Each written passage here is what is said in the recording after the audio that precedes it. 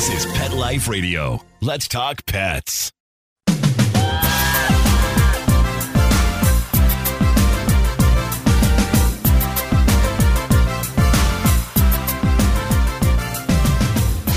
Good day from California. Welcome to the Anything Possible podcast. My name is Dr. Courtney. I'm a veterinary surgeon, former co-host of Pet Talk on Nat Geo Wild, and just all-around pet lover. I want to send a big thank you to all my supporters coming over from my previous podcast, The Dr. Courtney Show, where we spoke to some really captivating guests. And now those guests have a new home over here at Anything Possible. This is a podcast where I get to talk to some of the most fascinating and engaging people about pets, animals, and just veterinary medicine in general. But by having these conversations, we'll get to drill down on the ways animals influence our everyday lives and why anything is truly possible when it comes to the animal world.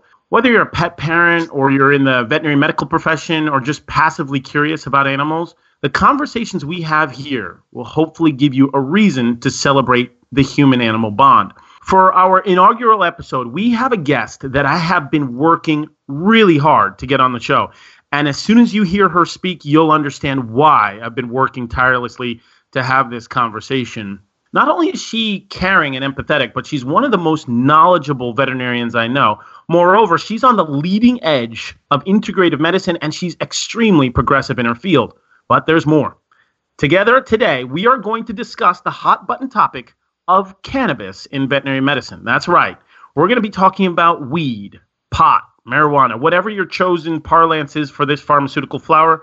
We're going to try to find out if veterinary medicine is going through a period of reefer madness, or is it magnificent marijuana? But before we get to this question, I think it's important to talk about why this jumped to the top of my radar. A few months ago, I met this really handsome 8-year-old Weimaraner who came in for a surgical consultation. He spent his days running around an avocado farm, but one Tuesday in particular, things did not work out so well for him. He came up on the losing end of a game of chicken he was playing with a tractor. Unfortunately, this Weimaraner had broken his right tibia. It was severely comminuted, meaning it was in multiple pieces, and if it wasn't for the splint he had on, his leg would have been dangling from the knee down. We put our minds together, and fortunately we were able to surgically repair his tibia with a very long bone plate, a lot of screws, a large pin down the middle, and now all he needed to do was heal. But in order to heal, he needed at least 8 weeks where he was chill. That means no running, no jumping, no playing, and definitely no chasing tractors. And this Weimaraner wasn't having it. He was strong, powerful, and athletic, and just after a couple of days post-surgery, he was ready to go. All he wanted to do was run around the avocado farm again. But any explosive activity would have made his entire fracture repair fall apart. That would mean more surgery, more pain, and potentially more suffering if he had complications. So we gave him several weeks prescription of a much-needed anti-anxiety medication that was going to help keep him quiet. When he came back in 14 days to have his stitches removed, I asked his family how he was recovering. She said, "I'm struggling. He won't stay in his crate. He's like the Energizer Bunny." Now, we all know Weimaraners can go nonstop, but I was still surprised. I said, "Wait, you're saying he still acts that wild on the anti-anxiety medications?" She said, "Well, no, I took him off all of those medications." I said, "Why? Did he have any negative reactions, or were there any adverse events?" She said, No. I just wanted to try these new CBD drops I got from the local farmer's market instead." So despite the risks of having his delicate surgical repair crumbling to pieces again from overactivity, she opted against the prescribed medication and instead went with the belief that the CBD she purchased from the farmer's market would be all her dog needed. The appeal of medical cannabis, or in this case, veterinary medical cannabis, was and is very strong. And the truth is, it's only going to get stronger. That's why I feel as veterinarians, we have to dedicate more resources to the discovery and research of veterinary medical cannabis so that pet parents have the best information. So today we're going to explore the ways that cannabis, and in particular CBD, is impacting veterinary medical care. As medical cannabis booms in the human market for self-care, general wellness, and just overall medical conditions, it's only natural that that market would transition to pets because pets are part of our families. 64% of U.S. adults agree that marijuana has medical benefits. And when polled, the top reasons of CBD use among humans was to relieve pain, help with sleep and anxiety, and to avoid the use of other pharmaceuticals. The market is projected to reach $45 billion, that's with a B, by 2024, with California being by far the biggest market. Laws in 28 states, plus the District of Columbia, Puerto Rico, and Guam, allow for comprehensive medical marijuana programs for people, but California is the only state thus far to formally address veterinary medical use. Last September, the law AB 2215 was passed, which protects veterinarians in California from punishment solely for discussing cannabis in animals. And recently it was announced that SB 627, a bill that would have made California the first state in the country to authorize veterinarians to recommend cannabis as medicine, unfortunately, it will have to wait until 2020. So the lack of legal authority to formally prescribe these medications has created an awkward situation for veterinarians who want to prescribe these medications but don't want to risk their licenses by using unsanctioned therapies. Coming up, we have a guest that not only will help veterinarians navigate this potentially awkward situation, but it will help pet parents understand where we are with veterinary medical cannabis. But before we do that, let's pause for a few brief moments for a word from one of our sponsors, and then we'll connect on the other side. Does your dog itch, scratch, stink, or shed like crazy? Come to Dinovite for help. Order a 90-day supply of Dinovite. Dinovite for life. Pick up 2 tubes of Dogosuds. Get the 3rd tube free. Peppermint, tea tree, lavender, Dogosud shampoo. Made with all-natural coconut, jojoba, aloe. Great for healthy skin and soft, shiny coats. But no itchy, harsh chemicals. Lather up, rinse away. Try Dogosuds. Buy 2, get 1 free. At Dinovite.com. DINOVITE.com.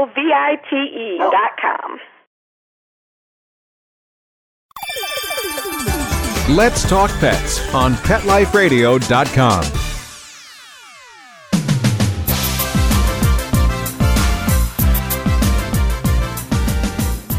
Okay, we're back, and I am super excited to speak with our next guest. No matter where you are in the United States, you have heard that the market for human medical marijuana is exploding, and the use of veterinary medical marijuana or cannabis for pets will soon mirror that.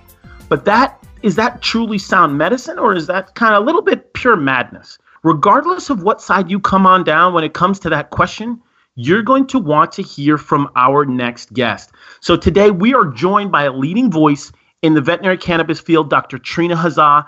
Dr. Trina Hazzah is a veterinary oncologist and integrative medicine specialist. She was born and raised in Washington, D.C. She earned her doctorate from Tuskegee University School of Veterinary Medicine, Go Tuskegee, in 2006. And from there, she completed her small animal internship at Red Bank Veterinary Hospital in New Jersey. She completed a 3-year residency in medical oncology at the Veterinary Oncology and Hematology Center in Connecticut. She has also finished the requirements to be a certified veterinary Chinese herbalist from the Qi Institute of Traditional Chinese Veterinary Medicine. Dr. Hazzah is all in when it comes to complementary and alternative medicine. She offers a very novel approach to veterinary cancer therapy by combining conventional Western therapies with complementary Eastern therapies. And over the past 4 years, Dr. Hazzah has been deeply involved in exploring the clinical applications of veterinary cannabis. She's a member of the Society of Cannabis Clinicians, Canadian Association of Veterinary Cannabinoid Medicine, Veterinary Cancer Society, and American College of Veterinary Internal Medicine, just to name a few. Not only is Dr. Hazzah an outstanding oncologist, a fellow alum from Tuskegee, but in full disclosure, she's an amazing friend. So I just want to welcome you, Dr. Hazzah, to Anything Possible. Thanks so much for joining me. Thank you for having me. I really appreciate the lovely introduction, Courtney. Well, listen, thanks. You know, like I was going to say, I mean, I got to be honest. It does not sound right saying Dr. Hazzah. I can call you Trina, right? Please. All right, perfect. It's, you and I were chopping it up offline about the veterinary medical cannabis industry, and it's beautiful in its complexity and depth. So I'm serious when I say I'm really happy that you're with me today. But all right, so listen, before we do this, before we drill down, because we're going to jump right into it, I like to do something called set the scene on Anything Possible here. So do the listeners a favor, set the scene on how a young Trina kind of developed a passion for animals, and then ultimately how that led into the veterinary profession. Yeah, no. So for me, it started off, actually, it was interesting. I grew up in Washington, D.C., as you mentioned, and my father always said I was going to be an orthopedic surgeon, which I think, Courtney, you would laugh laugh about, considering that's what you're doing and I'm doing right, exactly, that right now. And I'd always been very good at science and math. And so I was going to go into either the engineering field like my father or go into medicine. And he really wanted me to go into human medicine. And then when I turned 15, I had begged my parents for a dog for, most of my childhood. And I was given the opportunity to pick a yellow Labrador. And that was my dream dog. And Courtney, you had the pleasure of meeting Otis during veterinary school where we met. Of course. And it was very interesting because I spent a lot of time with him, but what I was so interested in was I had to figure out how I was going to feed him and so I figured, well, the best way to do this is I'll work at a veterinary hospital and get food from them. And where was I going to get veterinary care? I couldn't afford it as a 15-year-old. So if I worked at a veterinary hospital, then I could afford to get veterinary care because I was basically getting it for free from the veterinarian there. And so it was just such a great opportunity where I was learning a lot of medicine, not realizing that I was getting very interested into veterinary medicine, but I was also getting the opportunity of being able to take really good care of my dog and not being able to, afford it very much at 15 years old. So it worked out perfectly. And I started off cleaning cages and walking dogs. And then slowly but surely, the veterinarian saw potential in me and said, hey, why don't you come help me with these dental procedures or with surgery and go into consults with her. And I started to do that. And over the, summers, I was working with her. And then she recommended I work at some other hospitals, an emergency hospital. And then before I knew it, I was full in veterinary medicine. I was not going into human medicine. I loved the kind of strategic thinking through all of the cases. I loved working with the animals. I very much enjoyed working with the owners, the pet parents as well. It wasn't just about the animals for me. It was the whole kind of the magic behind the human-animal bond. And I understood it because I had my boy Otis, who really kind of taught me a lot about life and how to look at life through his eyes. And it was really just such a wonderful experience that I got to really kind of share that with a lot of owners as well. And so for me, it was really a very easy decision. I was able to go to school nearby in Baltimore, to University of Maryland in Baltimore, and I worked through my college in a veterinary hospital, and then was fortunate enough to go right into vet school and went to Tuskegee, and that's really kind of how it all happened. It was just really wonderful. There's no way I could have predicted any of this would have happened. I think really I just followed my passion and followed my interest. And I think that's really important, is you tend to be really passionate about what you really find interest in and what comes easy. Right. And so, yeah, for sure. And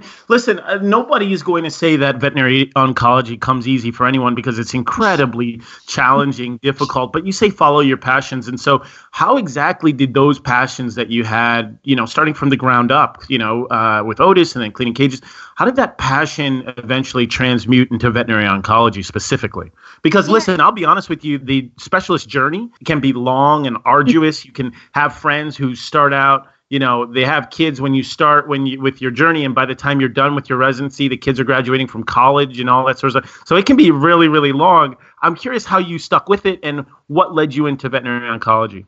Yeah, great question.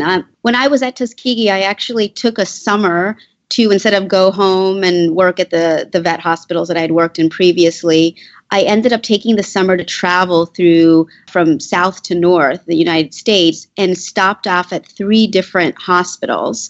And it was 3 different universities, actually. And each university, I was able to spend a month at, anywhere between 3 to 4 weeks at. And there is when I got to choose, a variety of different rotations and specialty rotations to learn from. And I thought always I was going to be an internist. My dad wanted me to be a surgeon, and I went the complete opposite way, right into medicine. I didn't want to touch a scalpel. Right. And when I was at University of Tennessee, which is one of the schools I went to, I spent the 4 weeks at, they said to me, well, you can't do 4 full weeks in internal medicine. You have to split it. And I said, well, God, what are my options? And they said, well, you could do dermatology or oncology. And I said, oh, I'm definitely not doing dermatology. I don't even like the smell of the smelly skin and the yeast and all of that. It's not going to work. Yeah, that's pretty much what your life would be, just yeasty skin, yes. Yeah. No offense to all the dermatologists out there. Exactly. No offense to all of you out there listening. who are dermatologists. Just Courtney and I could not do it, but we really have respect for the fact that you can do it. And so, exactly. And so I said, well, let's do oncology. It's still in the realm of medicine, and I could, think through these cases in kind of a linear fashion. It was totally what I thought would be right up my alley. And lo and behold, it was the perfect specialty.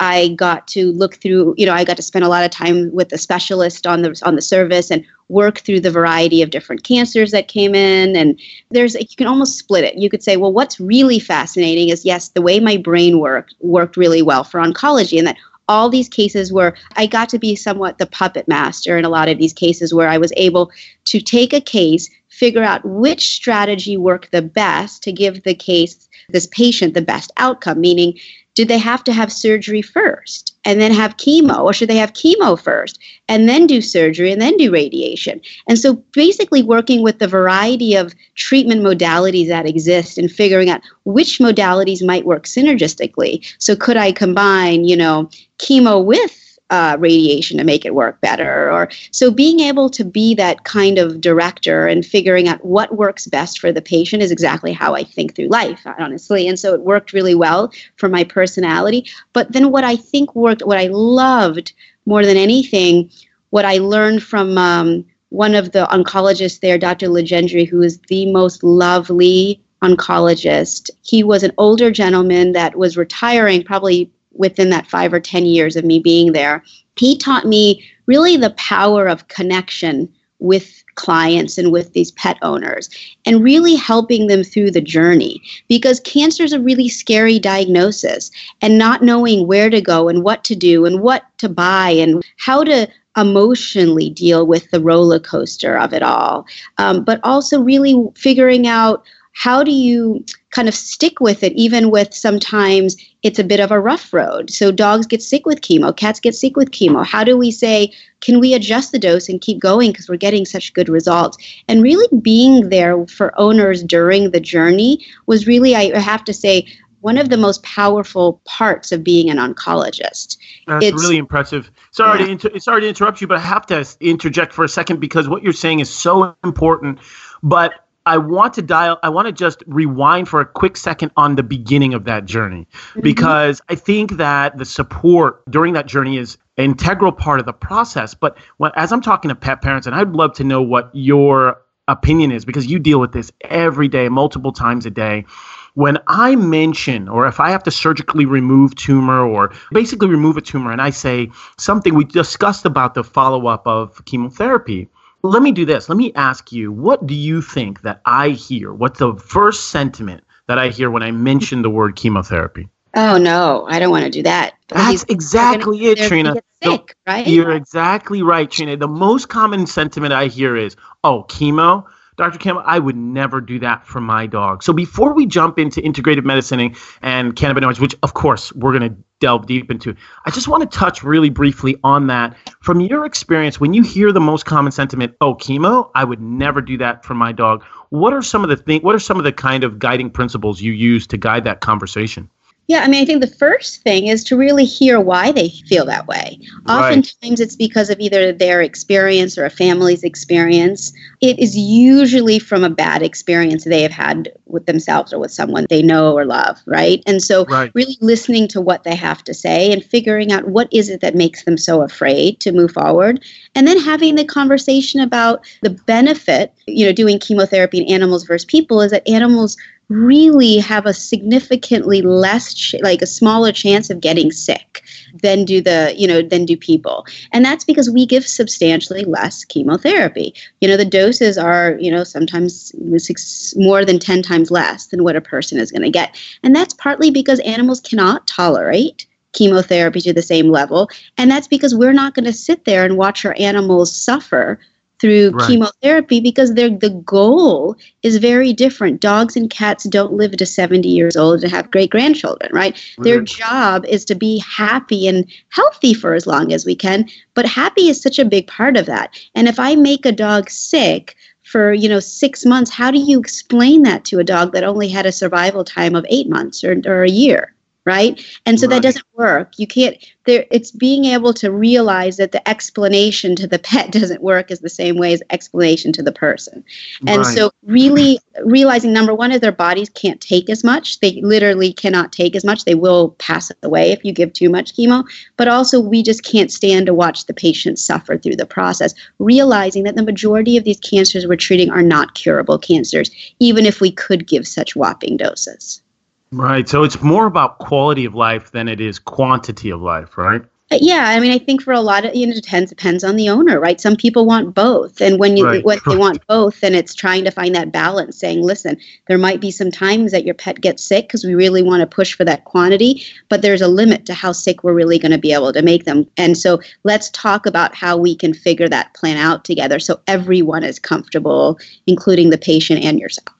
That's fantastic. Thank you for articulating that because, one of the things that you mentioned earlier about one of the magic of veterinary oncology is that integrative approach. But you were highlighting the diagnostics and the disciplines where you might have to consult surgery before doing chemo. You might have to consult and again, let's celebrate the world of dermatology. You might have to consult a dermatologist or an internist before starting chemo. And it seems like you followed that same principle in terms of integrative medicine. And so what I wanted to discuss with you before we jump into that, the cannabis world, is how you have been able to incorporate both Eastern and Western medical philosophies for a better treatment and where that came from. Because when we were chopping it up offline, it was the idea that idea of where somebody would come to you and ask you about integrative medicine or alternative therapies, and you'd have to send them away, which for good reason, most veterinary schools don't incorporate that into a curriculum. So what do you feel like are the benefits of being able to come at it through two different lenses?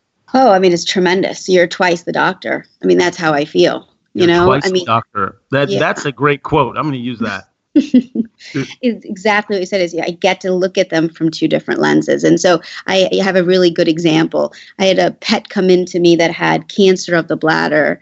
And the owner said, the kidney value started to climb very high and the pet stopped eating. And the owner, we tried everything from a Western standpoint. We did all of the anti-nauseas and appetite stimulants and all these things. Nothing was working. The kidney values were high. The cancer was progressive. And the owner called me and said, well, I think I'm ready to stop. And I said, could you just do me a favor? Could you, because I hadn't seen the dog in maybe a week or so. I said, could you just come in and let me just take a look from an Eastern standpoint? So what does that mean? I said, just do me a favor. Just bring him in. Let me take a look. I just want to look at his color of his tongue, his pulses. I want to see, is he panting? Is he hot? Is he cold? What's going on? She brings the patient in and I take a look at him and I think, God, there's a deficiency pattern, right? This pet had what we would consider a very severe yin deficiency. So the pet was very hot, meaning yin is what cools the body. It's the element that cools the body. Interesting. Sorry to interrupt you. So yin is what cools the body. You are detecting that this pet just seemed to be almost like hyperthermic, just very, very hot to the touch, you mean? Just warm when you touch his body? Not necessarily to the touch. It's the color of the tongue. So the tongue was very red, for instance, instead of a nice color pink, right? The pet was panting nonstop. Okay. The owner reported that the pet started sleeping on the cold floor, no longer in the bed. Okay. So, and that's very common that we see with kidney disease, like chronic kidney failures, or even, that's a very common thing. We'll start to see a loss of yin. So I said, you know what, why don't I try to support this dog's yin by giving it a little bit more, an herbal formula with yin support, and see if I'm able to balance him a little bit. I wonder if he's just not eating because he's so hot too. Like maybe it's starting to affect his appetite, and that's part of what's happening. So I used this, a few different formulas for this patient and said, do me a favor, just give me 3 days. Let's see. If in 3 days he's not any better, or God forbid he's worse, then it's time. And so she calls me, I think it was like 3-4 days later, and says, listen, he's eating again. He's eating. He's happy. He's going for his walks. He's sleeping in bed with me again. And I thought, oh my God, I didn't even use chemo, right? I didn't use kind of all of the typical Western conventional therapies were not working. And finally I used something that just balanced him, and it worked. And he was eating and felt good. He felt good for almost 3 months and then was put to sleep. And I felt, what a gift I was able to give. And if I hadn't looked at this patient through both lenses, right, I wouldn't have been able to help him, and he would have been put to sleep 3 months earlier. And so I just think it allows me to be more diverse in my approach. It allows me to be diverse in my therapeutic approach, my diagnostic approach. So overall, I do feel that I'm able to give more options to owners than when I was just doing conventional medicine. I was stuck with just that one lens. That's fascinating. The gift of integrative medicine. I like the way you put that, because it truly is a gift for those. And, you know, there are some that I'm sure you've gotten some blowback. There's some that eschew the idea of Eastern medicine philosophies, even though it's existed longer than Western medicine philosophies. I'm kind of curious to know how you took that level of epiphany and discovery and gifts and brought that into the cannabis space. What was that core motivation to make that transition from, all right, well, I've got a great handle on Western. I'm really, really discovering the benefits of Eastern medicine. Now I want to take that next level of integrative medicine and bring it into the cannabis space. So what I loved about cannabis, there was a little bit, maybe I would say half a chapter in my traditional Chinese herbal medicine class on cannabis. And only half a chapter. Half a chapter. I mean, teeny, maybe less than half a chapter, right? I mean, something really small. And so I thought, well, this is really interesting that they're even talking about cannabis. I had heard a lot in the human medical space and seen, had experienced cannabis as medicine for myself for joint pain. I have chronic joint pain, and so it's helped me. And, talking to other folks, I thought, well, this is very interesting. Now there's something in my veterinary, Chinese herbal class talking about cannabis. And I was very interested in botanical medicine, obviously, already. And what I found so fascinating about cannabis is that there were 700 compounds within this plant. And honestly, there's probably over 700, to 700 that we know within this plant. And in many of these compounds, the majority of these compounds have physiologic and potential medicinal properties. And that's huge, because a lot of the Chinese herbal herbs that I use, some of them are just solo herbs, right? They're isolate, they're by themselves. Versus a lot of the formulas that we use is a combination of multiple herbs that you're putting together to create a formula. Where with a cannabis plant, the formula is it's just the plant itself. You don't need to mix it with a bunch of other plants, right? It is just the cannabis plant. And so the fact that this plant was so rich in compounds, and these compounds had their own effect in the body, was beyond fascinating to me. And that's what really got me looking into the effects of the plant and how it can, be implemented in veterinary medicine as a medicine. I love that. I think that when people hear the number 700, some people are like, wait, so you're telling me there's more to the cannabis plant than just THC and CBD? That's just, you know what I mean? So the fact that it's 700 is so, I like when you really put the scope and the depth and how expansive this particular field can be. I mean, I've certainly, better than I, but certainly when you're discussing this or you hear this online, there are people talking about CBM, which is a chemical that helps with sleep, or THCV, which helps potentially with insulin uptake. I guess what I'm very curious is to, nowadays the word research is almost synonymous with just intensely Googling something at a red light while you're waiting for traffic to move. Describe your level of research. Describe your level of education in this field, both in terms of botanical medicine and in the cannabis space, because something tells me it's a little bit more than just Googling at a red light. Is that the case? Yeah. Yeah, just a little bit.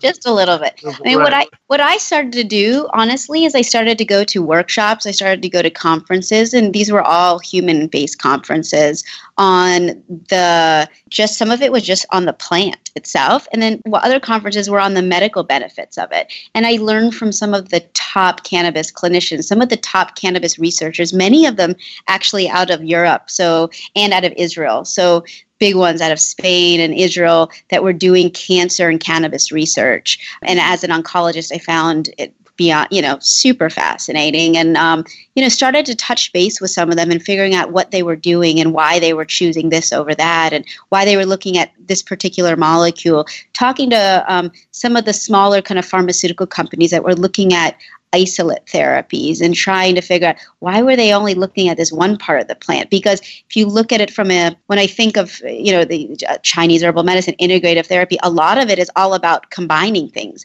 So why the heck would you take a plant that was so supposedly magical and then just take out one part and use only one compound? It didn't make sense to me. And so really kind of investigating why companies were doing what they were doing, why some of the really big research that was coming out, how it was affecting the body at the molecular level, not just, it made dogs, or cats feel relaxed. It was more than that. Why was that happening? Was it working? And what part of the brain was it working on? And then from a cancer standpoint, what were all the mechanisms that, cannabis has the potential of causing this anti-neoplastic effect, right? But there's so many levels. It's not just it has an anti-cancer effect. It can work on, 4 or 5 different levels. And so I also spent, some time with some of the cannabis clinicians at their clinics and seeing how they were treating patients.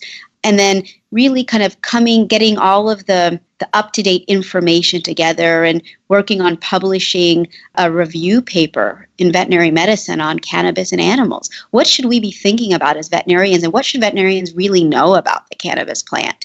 Is it toxic? Is it not toxic? What parts might be toxic? What has most of the research been done in, right? Because everyone says, there's research, but really what is the research? Is it preclinical data? Is it clinical data, right? And really kind of delving into more detail than just stopping at the red light and checking my phone, which we really shouldn't be on our phone anyway while driving. Dr. Yes, a word to the wise, no texting or Googling while driving. Listen, please, I'm literally hanging on every word. Everything you're saying is so fascinating. Would you just allow us to take a brief break, just to pause for a word from one of our sponsors, and you'll stay with us and join us on the other side? Do you mind doing that, Trina? Of course, no problem. Okay, fantastic. We're just going to pause for a brief moment for one of our sponsors, and we'll be right back.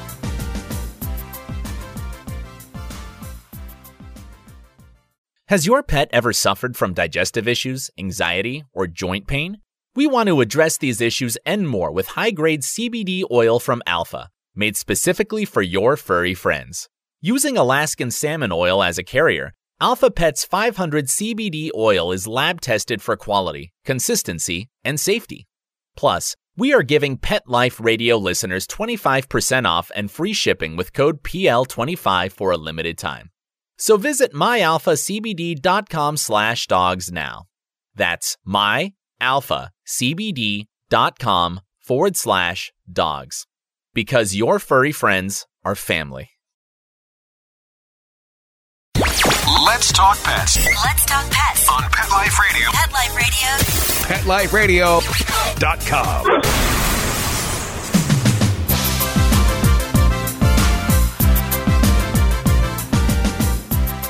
Okay, we are back. We are joined by Dr. Trina Hazza, a veterinary oncologist, a specialist in integrative medicine, and one of the most incisive thinkers when it comes to the world of veterinary medical cannabis. And so we've had an awesome discussion thus far, and she was touching on, right before we went to break, something that I really liked hearing, which was there are over 700 potential molecules or chemicals in this plant that could potentially have medical benefits.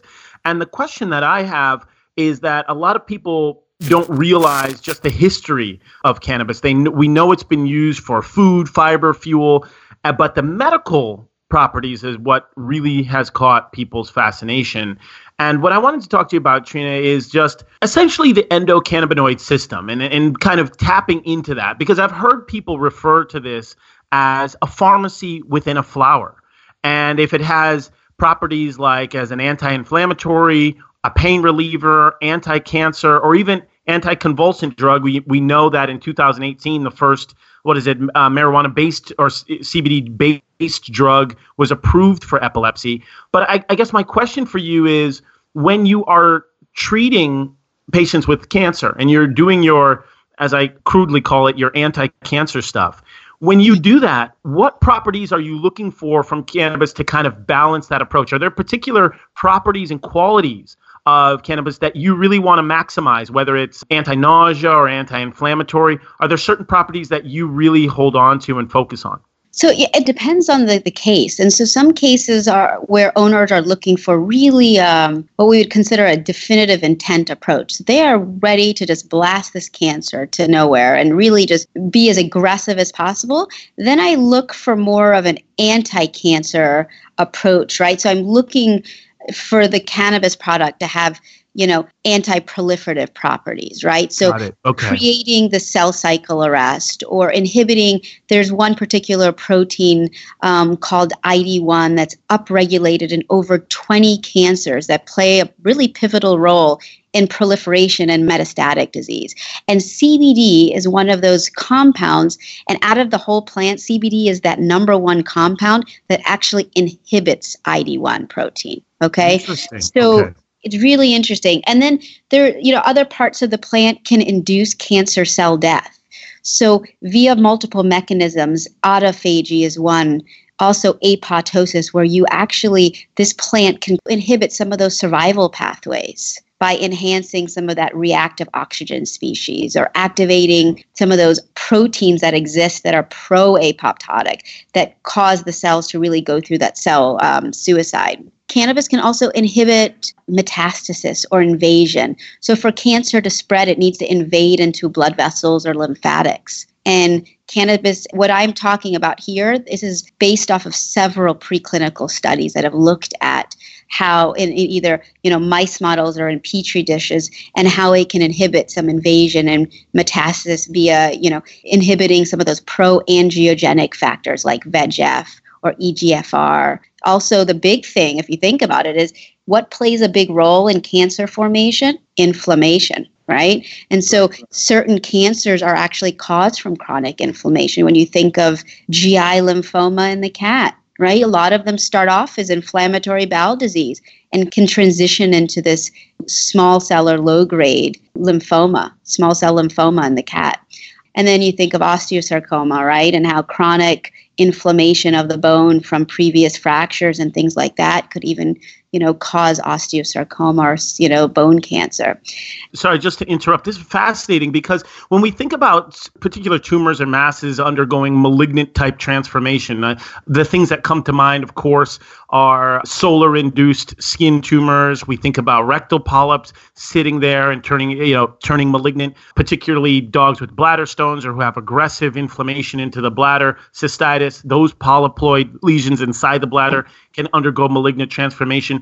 Are you saying that there have been some preclinical data or there's some recent information that may suggest that some of these tumors that CBD may actually inhibit that malignant transformation? Well, so there's not been a study that I have read that will say it will inhibit the malignant transformation. What I have read is that it can affect and cause immune modulation.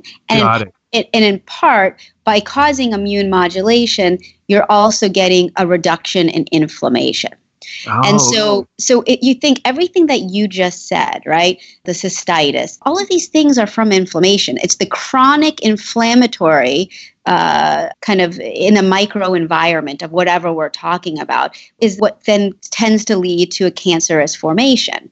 So what I'm saying is if we can reduce inflammation and enhance an anti-tumor immune response with cannabis, which cannabis in a preclinical setting has been shown to do those things by actually inhibiting some of those pro-inflammatory cytokines and in activating some of the anti-inflammatory cytokines, you actually have these cannabinoid receptors on your immune cells, on your T cells, your B cells, your macrophages, your neutrophils, your mast cells, right? You have tons of cannabinoid receptors in your spleen and your bone marrow. So this system that we'll talk about in a little bit is involved in the immune modulation process. And if there's a way that we can, enhance that anti-tumor immune response and reduce inflammation, theoretically, I do believe that you may then be able to reduce or at least prolong when the transition occurs to malignancy, in my opinion. Well, no, and that is the nature and for lack of a better term, the magic, the intricacies of that endocannabinoid system, in that a lot of people don't even realize there's a system in all of our bodies that these chemicals are designed for, right? Our bodies are designed to pick up a lot of these chemicals. And so I think that the idea and the concept behind the medicinal use and how expansive it can be is not lost on anybody. In fact, I was just saying that over 60% of people recognize that there's benefits to medical cannabis. But I also think what can be lost in this conversation, particularly when I was talking with these pet parents who will give CBD oil, is the idea of safety.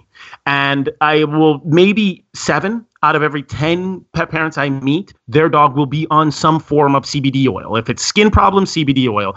They have a broken leg, CBD oil. They have ear problems, CBD oil. So what I wanted to find out from you is, in terms of safety, do you feel like there's been enough research, there's enough information out there? And so what I don't want to get into is that if a little is good, more must be better mentality. And so for me, there is absolutely no doubt of the benefits of it. What I want to make sure is for all of our dogs and cats and all of our small animals out there that it's safe. What say you about that?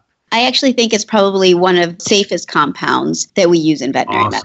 Yeah. When you look at the toxicity data, and there's data from, 1976, 1980. I mean, there's older data. One particular study I thought was fascinating on THC, and I'll get back to CBD in one moment, is, I think most people are, veterinarians, pet parents are just nervous about THC, right? That they say THC is toxic, right? This is the kind of myth that's out there.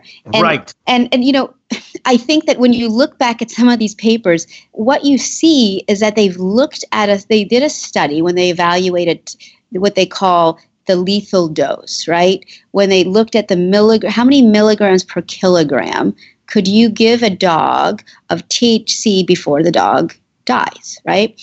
And so they evaluated in dogs and monkeys in this paper and rodents. And what they found is that there was no toxic dose. Let me say that again. Time out. Yes, because listen, some of these studies, and one that comes to mind, a really cruel study, I can't remember the year, but it was like 1950 or 1960, basically showing that dogs have an amazing ability to control their glucose. And essentially what they did is they starved these dogs for a long time, and even 20 days later, they still had normal blood glucoses. Thank goodness we no longer do those kinds of things in 2019. But from these older studies, we do learn a lot of things. And what you're saying is when you look at some of those older papers, what they're showing is that there was no toxic dose. Yeah, they went all the way up to 3,000 milligrams per kilogram. And none of the dogs in that paper died directly from the THC. So in the dogs that were studied, 2 of the dogs ended up passing away, and they passed away because they ended up aspirating and developing pneumonia.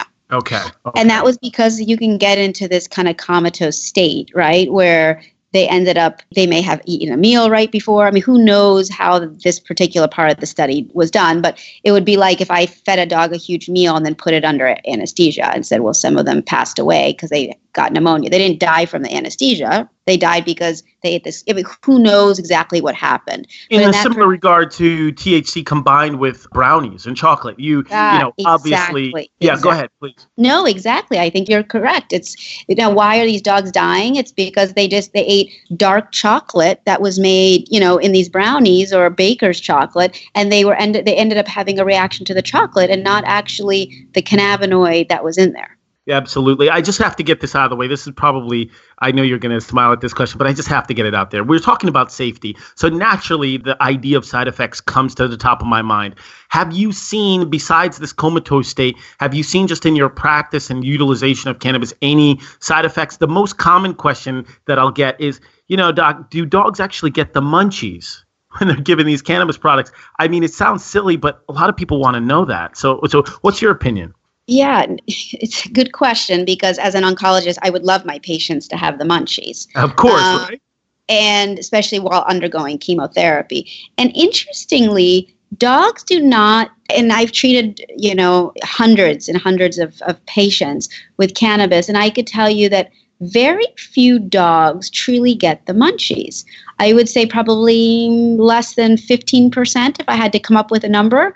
And what I find is that cats get them a little bit more than dogs do. My cat patients, owners will say, my God, they weren't eating at all, and now they're stuffing their face, right? It's the typical kind of munchies that people think about.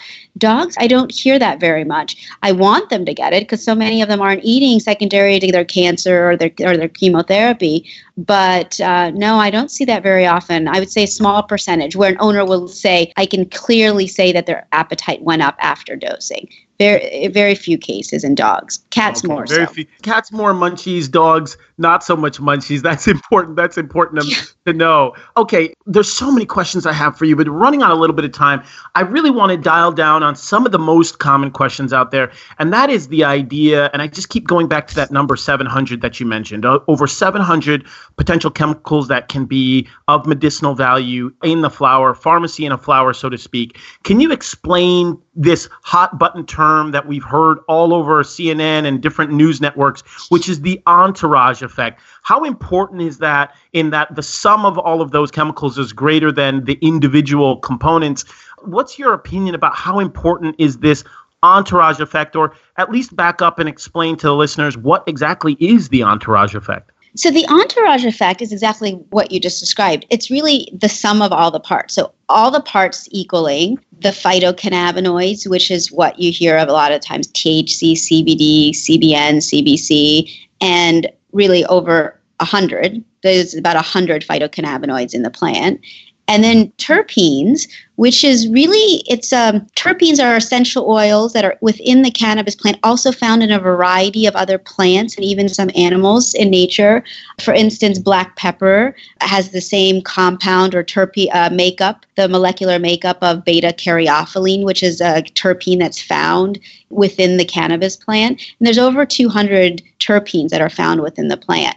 So, which is really fascinating because these terpenes themselves have medicinal benefits and certainly have a multitude of physiologic effects in the body. And flavonoids, which are the compounds, so let me just take a step back. The terpenes is really what gives the plant a specific smell or kind of like limonene is in lemons, like that's exactly. A terpene. Right? Yep. Okay. So limonine's found within the cannabis plant, also found in the rind of these citrus fruits like limes or lemons, and they what gives it this special taste or smell. And what's really kind of fascinating about it is that many people that decide to use cannabis, they'll find that they really have a liking to a specific type of what they call chemovar or strain.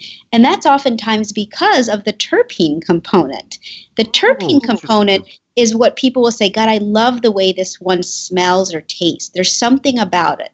Well, it's not just because of the way it smells or tastes. It also gives them a specific effect. So let's go back to limonene, as you mentioned it. Limonene in particular gives the effect on the body of almost like a little caffeine, right? So some people will say uplifting, exactly. So oftentimes used in strains or chemovars that are made for, let's say, or grown for antidepressive effects, or you need a little energy. People will say, well, this wake and bake situation where you wake up in the morning and you have a little bit of cannabis. Well, if you have something with limonene, you're ready to go and start your day. It's like having your cup of coffee. But if you pick the wrong chemovar or strain and it has myrcene in it, which is also found in the mango, that one really can give you that couch lock effect, and you're not going to want to go to work or go do anything. You're not going to want to go for that walk, right? You're going to want to sit and watch TV and eat a burger, right? And so it's the terpenes that really play such a big role in how you feel, not just the cannabinoids, which everyone always says it's got to be the THC or the CBD. If you look at sativa and indica, these are kind of some of the older terms people used to use as sativas were the plants that really uplifting, where the indicas were more, relaxing. The THC and the CBD are maybe exactly the same in milligrams. The difference between those two is the terpene profile.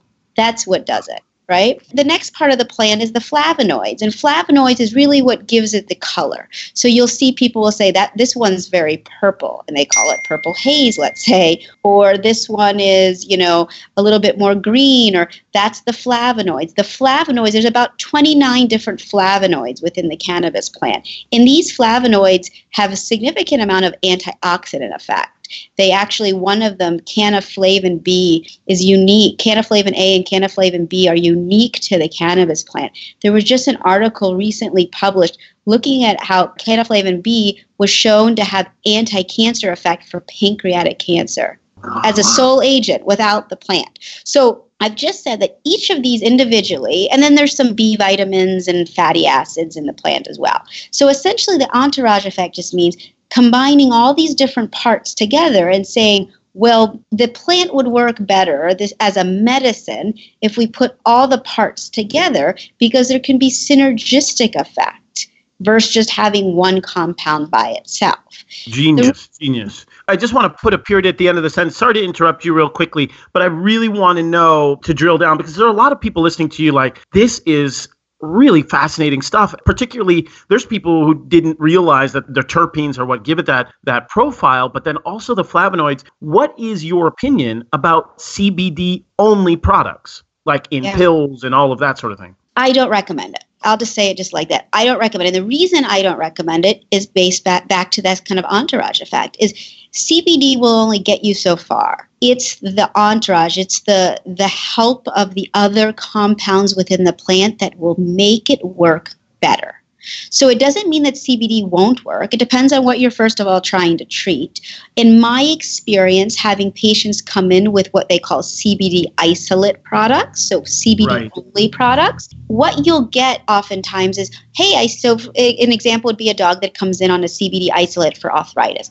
I saw some improvement, but it's no longer working. Well, it's no longer working because it's just by itself. And the whole point of this endocannabinoid system and these phytocannabinoids and these terpenes and this plant effect, this entourage, whole plant effect, is to try to get the plant to balance the system properly. And if we just use one compound out of this entire plant, you're actually not really causing a significant balance. You may be actually causing a little bit of an imbalance, right? Or you might be it may be trying to balance it, but it's just not as strong enough itself to really create the balance. You need a help from some of the others. And so what you'll find is some diseases won't even respond to CBD by itself. You'll need other parts of the plant, or others will respond, but the durability won't be very good. And then lastly, the potential for toxicity goes up when you use just isolate product. And there's been both preclinical and clinical data looking at cannabis extract versus isolates. And they found in all these studies